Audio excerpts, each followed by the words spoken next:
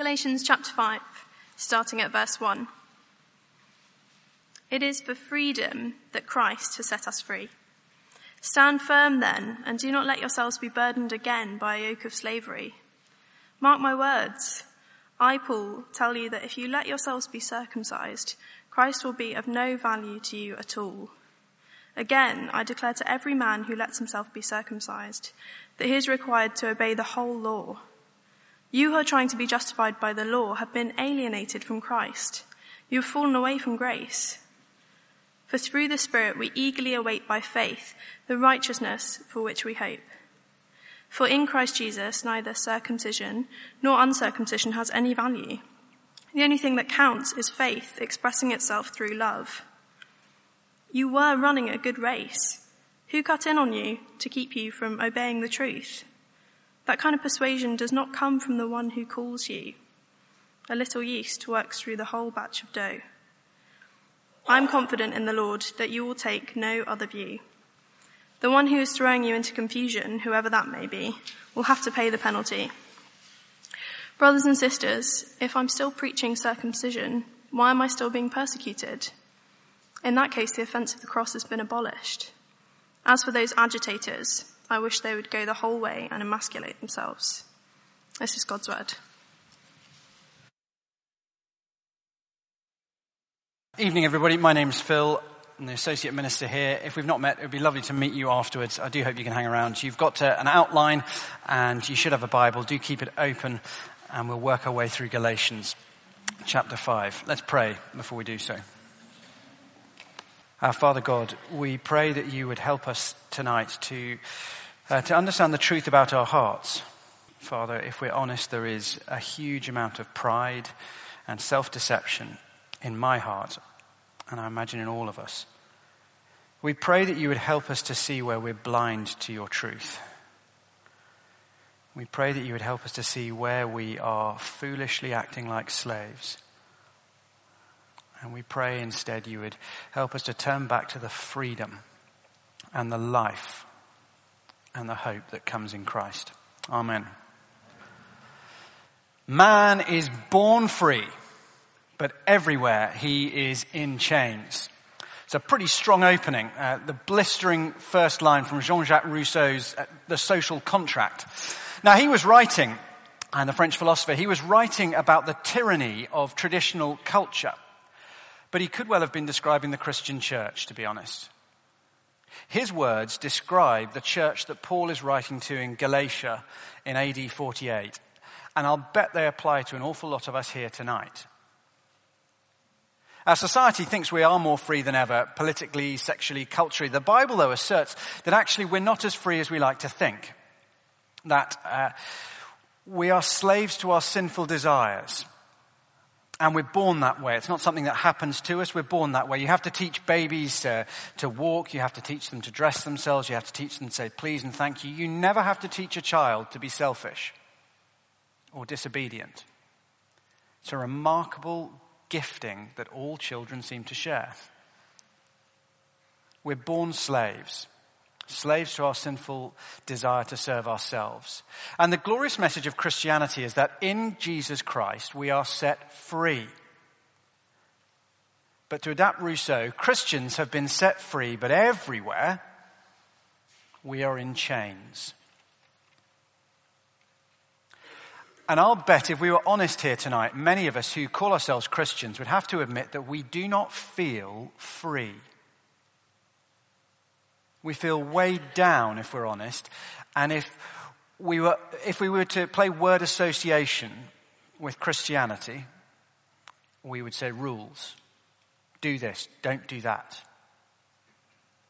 If we were to play word association with God, it would be judge, headmaster, policeman. We don't feel free. We feel like slaves, weighed down by rules, watched in our every move by the great judge in the sky. And here in Galatians, Paul shows us in chapter 5 how on earth that happens to people who've been set free, and how it is that Jesus Christ can rescue us from that slavery, that second slavery. Now, we're back in Galatians. We were in this letter last term, and we've come back to it to pick up the last 2 chapters. It's one of the first letters that was written in the New Testament by the Apostle Paul to the churches in Galatia, modern-day Turkey. He'd been on missionary journeys, preaching the gospel of Jesus Christ, and a number of churches have grown up. And in the area of Galatia, these young Christians have got themselves into trouble. They've got confused about the central ideas of Christianity. How is it we're saved? And what does it look like to live life trusting and obeying Jesus? They're confused about the very heart of the Christian message. And in a nutshell, Paul has taught in chapters 1 to 4 that God has done everything in the death and resurrection of Christ Jesus to save us from our sins and the death that we deserve. God has done everything in the death and resurrection of Jesus Christ to save us from our sins and the death we deserve. That's what he's been teaching. We're not saved by the stuff we do, but by the grace of God, by what he has done freely for us through Jesus Christ. We're not saved by what we do, but by what Jesus has done. We're saved by grace. And just as crucially, he's taught not only are we saved by grace, if you like, grace is the entry ticket. What Jesus has done is the entry ticket into the Christian life. It's the membership fee. But just as crucially, we live by grace as well. Grace isn't just the way in, it's the way on as a Christian. We live by grace until the day we die. And now after 4 chapters, Paul turns to apply the glorious truth. We've had 2 chapters really of biography, 2 chapters of serious theology, and now he turns to ethics. How do we live in the light of everything? 3 points, and firstly you'll see there, live in Christ's freedom. Look with me at chapter 5, verse 1. It is for freedom that Christ has set us free. Stand firm then, and do not let yourselves be burdened again by a yoke of slavery. What is this freedom? Well, the freedom that the Christian has is freedom from sin, from death, and from Satan. Those 3, sin, death, and Satan. Before we trusted Jesus, we were slaves to sin. Now, we might have resisted sometimes. We don't always do the wrong thing. But what we can't change is the appetites of our hearts. Our nature, our basic desire is to live for me. All of us are like that. The heart of sin is we, instead of living our lives being characterized by generous loving of God and loving of other people, we turn in on ourselves. I have the right to decide what is right and wrong. I have the right to live how I want to live. To fulfill me. I must be true to myself. We turn in on self. And when we do that, secondly, we turn away from the God who is life, and we find ourselves slaves to death. That's the sentence that sin deserves, is death. Death is what we deserve. Death is where we're heading. And the fear of death is the slave prison that every human being knows, that awful dread of what is to come when life ends. Thirdly, we are slaves of Satan. Slaves of Satan in the sense that when we sin, when I do what is not God's will, when I serve myself, I'm actually doing Satan's will as well. The fact that I do it voluntarily doesn't change the most fundamental point, which is when I do what I want to do rather than what God lovingly instructs, I'm serving Satan. And so I act as a slave to sin, to death, and to Satan. But Christ has set you free. That's what Paul proclaims here. Christ has set you free, so don't go turning back to slavery. Don't go to prison when you've been let out. Now, what he has in mind here, though, is very, very different from turning back to their old pagan ways. It's quite the opposite. His fear is that they will turn to a very different sort of slavery, not the slavery of doing whatever I want, but the slavery of being very religious, very obedient, and very morally upright. Not a slave to sinful indulgence, but a slave to religious rule keeping. A slave to obeying the Bible, but doing so because I think if I do this well enough, if I obey the Bible well enough, if I do what God says, if I go to church on time, if I give regularly, if I do these things, God will have to accept me. Thinking that these things keep me on the right side of God. And that is slavery because it is joy-sapping, it is tiring, it's just not freedom. But we do it. All Christians fall into this at different points. This idea that actually how I relate to God, whether God approves of me, accepts me, it's down to how well I'm living. And the reason that we fall into it, and we all do so easily, is because we love to be able to think that I've done it by my good works. It's pride, vanity, ego. It's a wonderful feeling to think, I did it. I did it. I'm right with God. He's happy with me because of what I am doing. That's why we love to do it. And this is why minor surgery is a major issue. Why circumcision is such a serious issue. Because circumcision is the first step on this road, as we'll see. So don't fall into the slavery of law keeping. Let's look at verses 2 to 6 as we see how Paul explains how we fall into this slavery. If you want to summarize his big point here, it's don't turn the cross into a ladder. Don't turn the cross into a ladder. You see, being accepted by God, being right with God, is achieved for us by the cross. Jesus dies in our place. Our sins are paid for. That's what makes you and me acceptable to God. Our sins have been paid for, so we're welcome before God. We swapped places with Jesus. His righteous life is given to us. Our filthy life is punished in him on the cross. And Paul says, don't trade in the cross for a ladder that you have to climb up. The ladder of the law, of doing good stuff. It's the slavery, not of slavery to my sinful desires, doing what I want, but the slavery of keeping the law. The slavery of thinking how well I do measures how acceptable I am to God.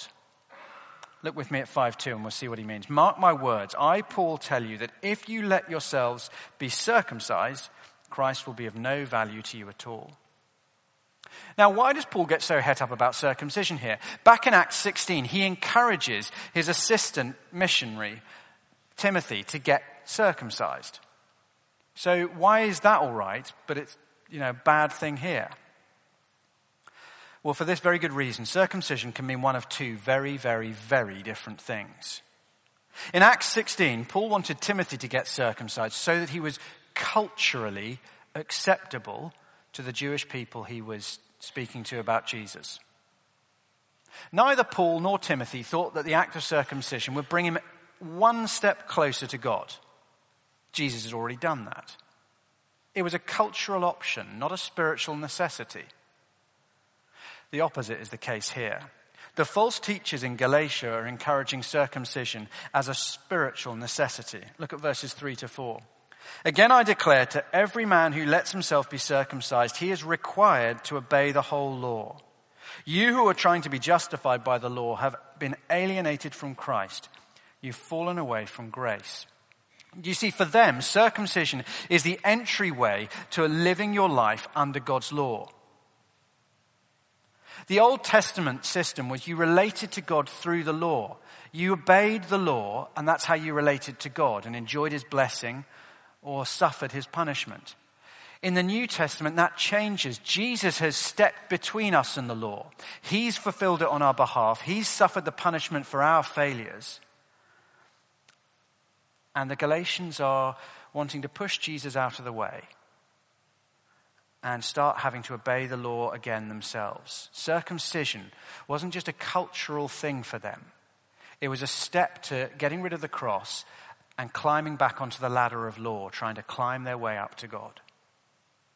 Now, we should obey God, but that sort of obedience is slavery. When you think your good works determine whether or not you are welcome in God's presence or not. Your good works determine whether or not you can come close to God or not. You live in fear, continually having to do more. No security that the job is done, no rest, no joy. Always the fear that I'm not quite good enough, or that I'll fall out of God's favor because I failed. And on the times when things are going well, just a swelling pride and self-satisfaction. none of which is anything like true Christianity. Look at verse 5. For through the Spirit we eagerly await by faith the righteousness for which we hope. For in Christ Jesus neither circumcision nor uncircumcision has any value. The only thing that counts is faith, expressing itself through love. Christ teaches us not to work for our salvation, our righteousness, being accepted by God. Not to work for it, but to wait for it. Because it's a gift given to us, done by somebody else. Circumcision, as he says, is neither here nor there. It makes no difference. Christ has done everything to make you right with God. Everything. Absolutely everything. And so our loving obedience to God, when we serve him, when we fight sin, when we're generous, those things, they're not ladders that we climb up to God to impress him. They are acts of grateful response to people who've been set free. Not a duty, but a loving work. It is an either-or situation, this, but it's one that we get very, very confused by as Christians. So let me try to explain it this way. If you find yourself in a criminal court, the first thing that happens is the judge turns to the defendant and reads out the charge and says, do you plead guilty or not guilty? There are only two options at that point. It is an either-or. You can plead guilty and ask for mercy. Or you can plead not guilty and say justice will clear me. When you stand before God accused of being a sinner, as all of us do, we can plead guilty or not guilty. We can plead guilty and ask for mercy because Jesus has died in our place. Or I can plead not guilty and say, look at my obedience, God. Look at how I live. You ought to accept me on that basis. You either rely on the cross, I'm guilty, please have mercy. Or you ignore the cross and take the ladder and say, look how high I've climbed up your law. Look how well I've obeyed you. Look at all the good things I've done. But if you do the latter, if you think you can climb your way up to God, then verse 2 says, Christ is of absolutely no use to you whatsoever. You're basically saying, Jesus, it's nice of you to go and die on the cross and everything, but you didn't really need to do it. I mean, I'm quite fabulous. I mean, look at how well I live. You know, it was very kind of you to, give me a start and everything, but I can take it from here. I can do perfectly well. I think you'll find God will be delighted with the way I'm living. Now, most of us get that, and it sounds a little bit clunky, and you think, yeah, I'm not that stupid as a Christian. But the crucial thing that the Galatians had forgotten is we mustn't start with the cross and then turn to the ladder. We mustn't think that the cross, if you like, is like training wheels on a bicycle. All right to get you going, but once you know what you're doing, you get rid of them. You trust in Jesus' forgiveness while you're still a bit of a mess, but, once you've got the hang of the Christian life, you no longer need to trust in Jesus' death because you're doing pretty well on your own. You're obeying God well. You're living a good moral life. Now, before you think I would never be that stupid, let me play out two scenarios for you, for the Christians who are here. One, you're a Christian. You sleep well, all week as it happens. And so you wake up quite early. And you do what all of us do first thing in the morning and reach for your smartphone. But instead of turning to the Instagram feed, you turn to your Bible reading app. And you read your Bible every morning. And pray. And not just for yourself. You even pray for missionaries. And you have a good quiet time every morning, and you go into work, and you work hard. And on the first day in work, on Monday, a colleague asks what you did for the weekend, and you mention church, and they ask you about your beliefs, and amazingly, miracle of miracles, you manage to have a discussion about the gospel. Extraordinary. Wonderful. You get early for midweek Bible study, your group's on serving, and you don't make any excuses. You know who I'm talking to. And you sit with the slightly difficult person and help them with things in the study, and you stay late to clear up. You go out Saturday night with your mates, and you honor God in the way you talk and the amount you have to drink. Sunday afternoon rolls around, and it's time to go to church. Scenario 2, you've slept badly. A couple of mornings you sleep right through the alarm. The other mornings, well, you did plan to have a quiet time, but there were the kind of catch-up videos from the Winter Olympics, and there was a whole string of things on WhatsApp, and by the time you realised you were running late for work anyway, and work goes pretty badly this week. You mess up something, and worse still, you lie to cover your tracks. And then there's somebody was just taking the mick out of that slightly strange Christian in the office, and you laughed along with them rather than standing up for them. You go out Saturday night and, well, you're quite glad that actually none of your Christian friends were there because you didn't cover yourself in glory, let's put it that way. Sunday afternoon rolls around. It's time to go to church. How do you feel in each of those scenarios? Now, of course, you should feel bad if you bring shame on God. And you should feel good when you're living well. That's normal. And sin is disgraceful. And it matters that we obey God when we're Christians. It really matters. But if in the first scenario you feel like I can walk into church with my head held high because of how I've lived this week, if I feel like I'm on the right side of God right now, things are good, I'm sure God will answer my prayers this week. And if in the second scenario you feel like I should probably give church a miss this week, I need to just, probably give it a week before I come back, before I pray to God. Now, you've got to be very, very careful.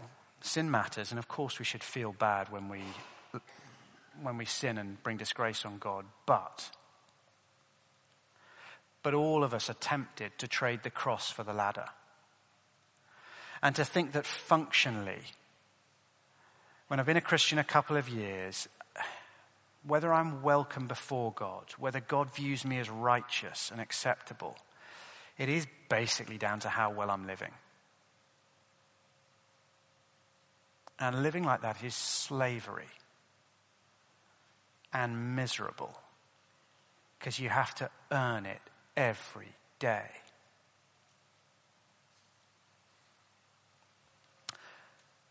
Lastly, verse 7 to 12, beware those who avoid the offense of the cross.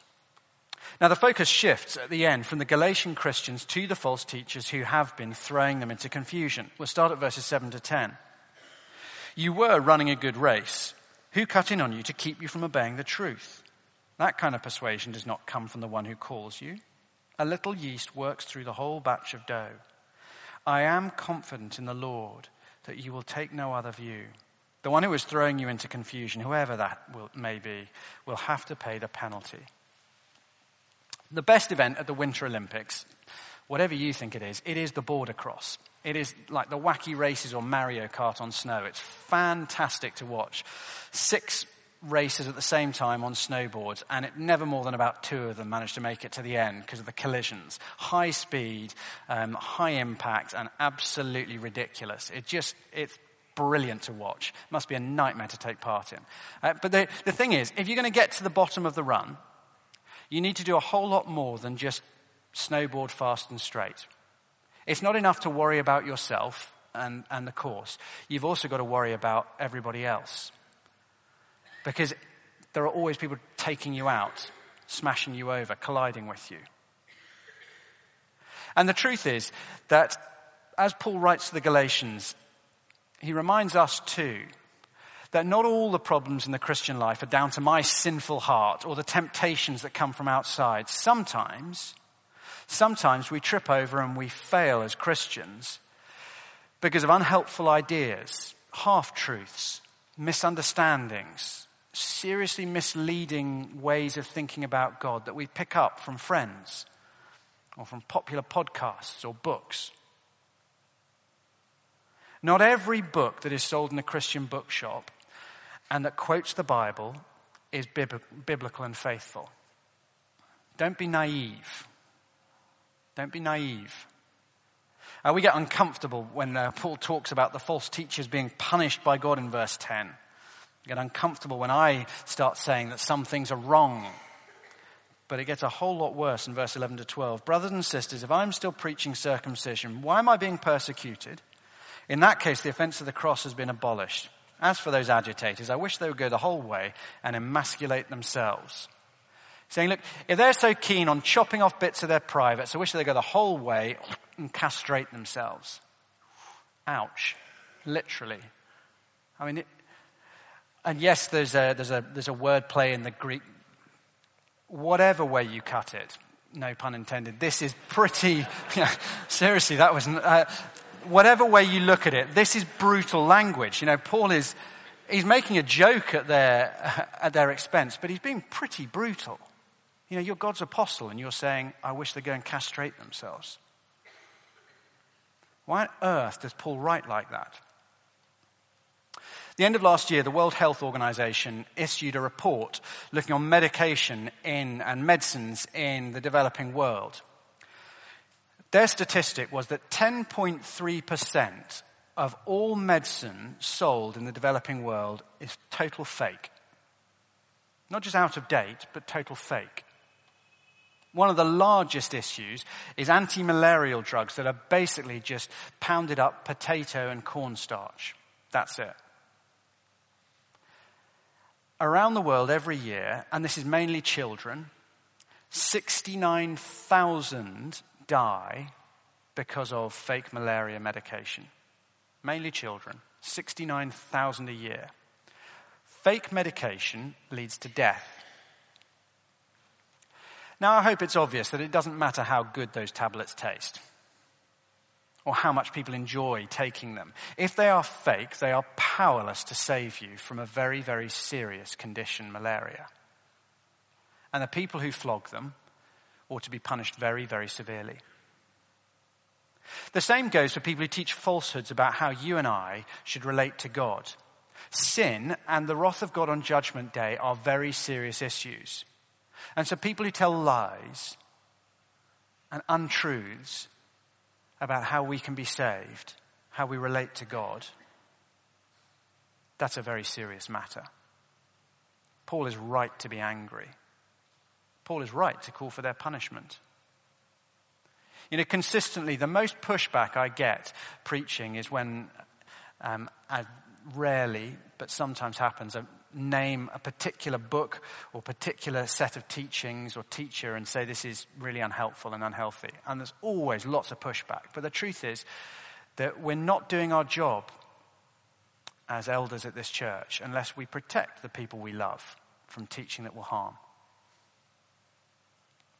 Now, there are lots of false teachings identified in the New Testament. There's a whole heap of things that go on as you read through the whole New Testament. But the hallmark of the particular false teaching that the Galatians are falling for is mentioned in verse 11.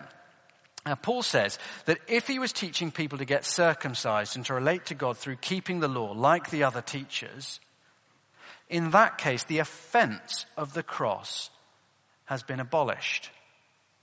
He's saying they wouldn't be persecuting me, and the offense of the cross has been abolished. The offense of the cross. So that's what the false teachers get rid of. That's how you can spot them. The cross is offensive. And if you don't think the cross is offensive, it might mean that you don't really understand it. The reason the cross is offensive is this. The cross says to you and to me, you are not good enough for God. And there is absolutely no way that someone with a heart like you and a track record like you can ever come before God and be accepted. That's why the cross is offensive. Wonderfully, the cross also says, but what you and I cannot do, God has done. Jesus died in agony so that what we could never achieve has been given to us as a gift. It's offensive, but it's wonderful. And that has always been a problem for humans like you and me. And so people claiming to be Christians have always sought to try to get rid of the offense of the cross because it really kicks us in our pride. The vicar at one of my placement churches when I was at theological college was very happy to say this quite clearly. He said to me, "I would rather go to hell than believe in a God like yours who has to punish sin to forgive us." Extraordinary. Most people don't do it quite that blatantly, but the offence of the cross is abolished when Christian leaders mock or water down or explain away the Bible's teaching on sin, so that you don't need to seek God's forgiveness for how you're living. God loves you the way you are. Actually, the Bible is more a story of how God believes in you and accepts you. When people talk, write, preach, blog, whatever it is, in such a way as to lead you to think that we can come before God, we can be acceptable to God, we can enter a relationship with God through any way other than the death of Jesus Christ on the cross. When they do that, they are abolishing the offense of the cross. But of course, as the Galatians have had to learn, it's not just about being saved. You can abolish the offense of the cross, or try to, in the way you relate to God once you're a Christian. I used to teach rock climbing a bit in my youthful days at a Christian kids camp. And we would top rope lots of the climbs on the cliffs. And so I would be stood at the top, and there would be the ropes attached, and then there would be the child who's learning to climb would be sort of down there, and they would be tied on to the rope. And often they get about 10 feet above ground and then suddenly realize that they're high enough to hurt themselves. And the thing is, they're tied to a rope which could take a minibus being pushed off the cliff and be fine. 10 mil climbing ropes, incredibly strong things these days. But there would be absolutely gibbering fear. And the thing that they would do, all of them would do the same thing, is grip the rope for dear life. Feet sort of doing the sewing machine leg on the rock and gripping the rope. And there's no need. They're securely tied. An unbreakable figure eight knot to a rope strong enough to take a minibus attached to a massive cliff above them. They're free to enjoy climbing. But they act like if I don't hold on, I'm going to die. And it's silly and ridiculous, and it's how most of us Christians are tempted to live day in, day out.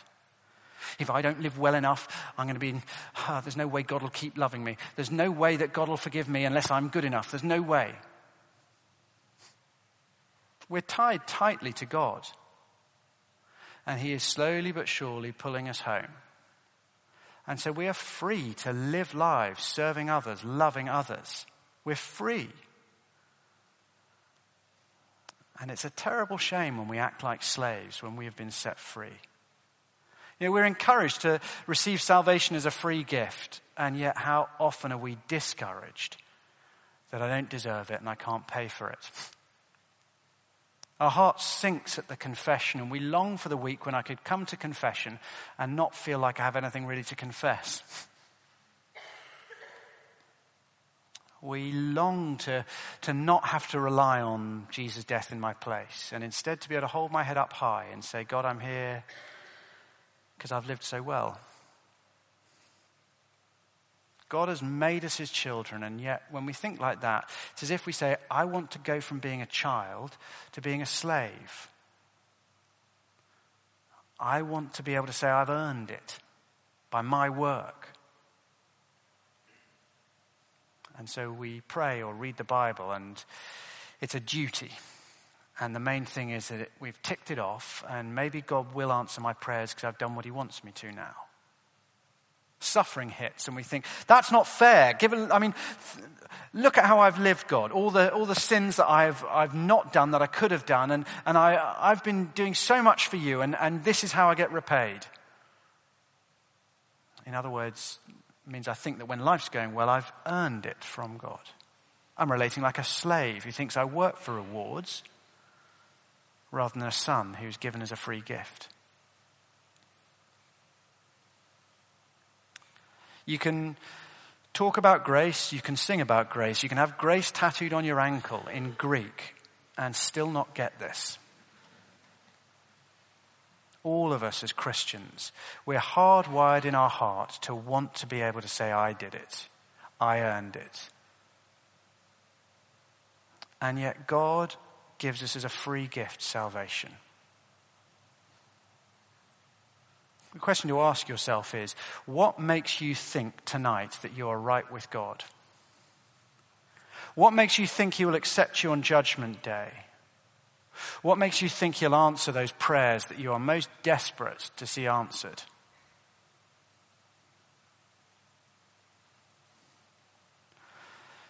The only right and biblical answer to those questions is this: Jesus has done everything. Jesus has done everything. Not just enough to save you, but enough to get you home. Enough to bring you all the blessings of God, now and into eternity. It is for freedom that Christ has set you free. So enjoy his freedom. Let's pray.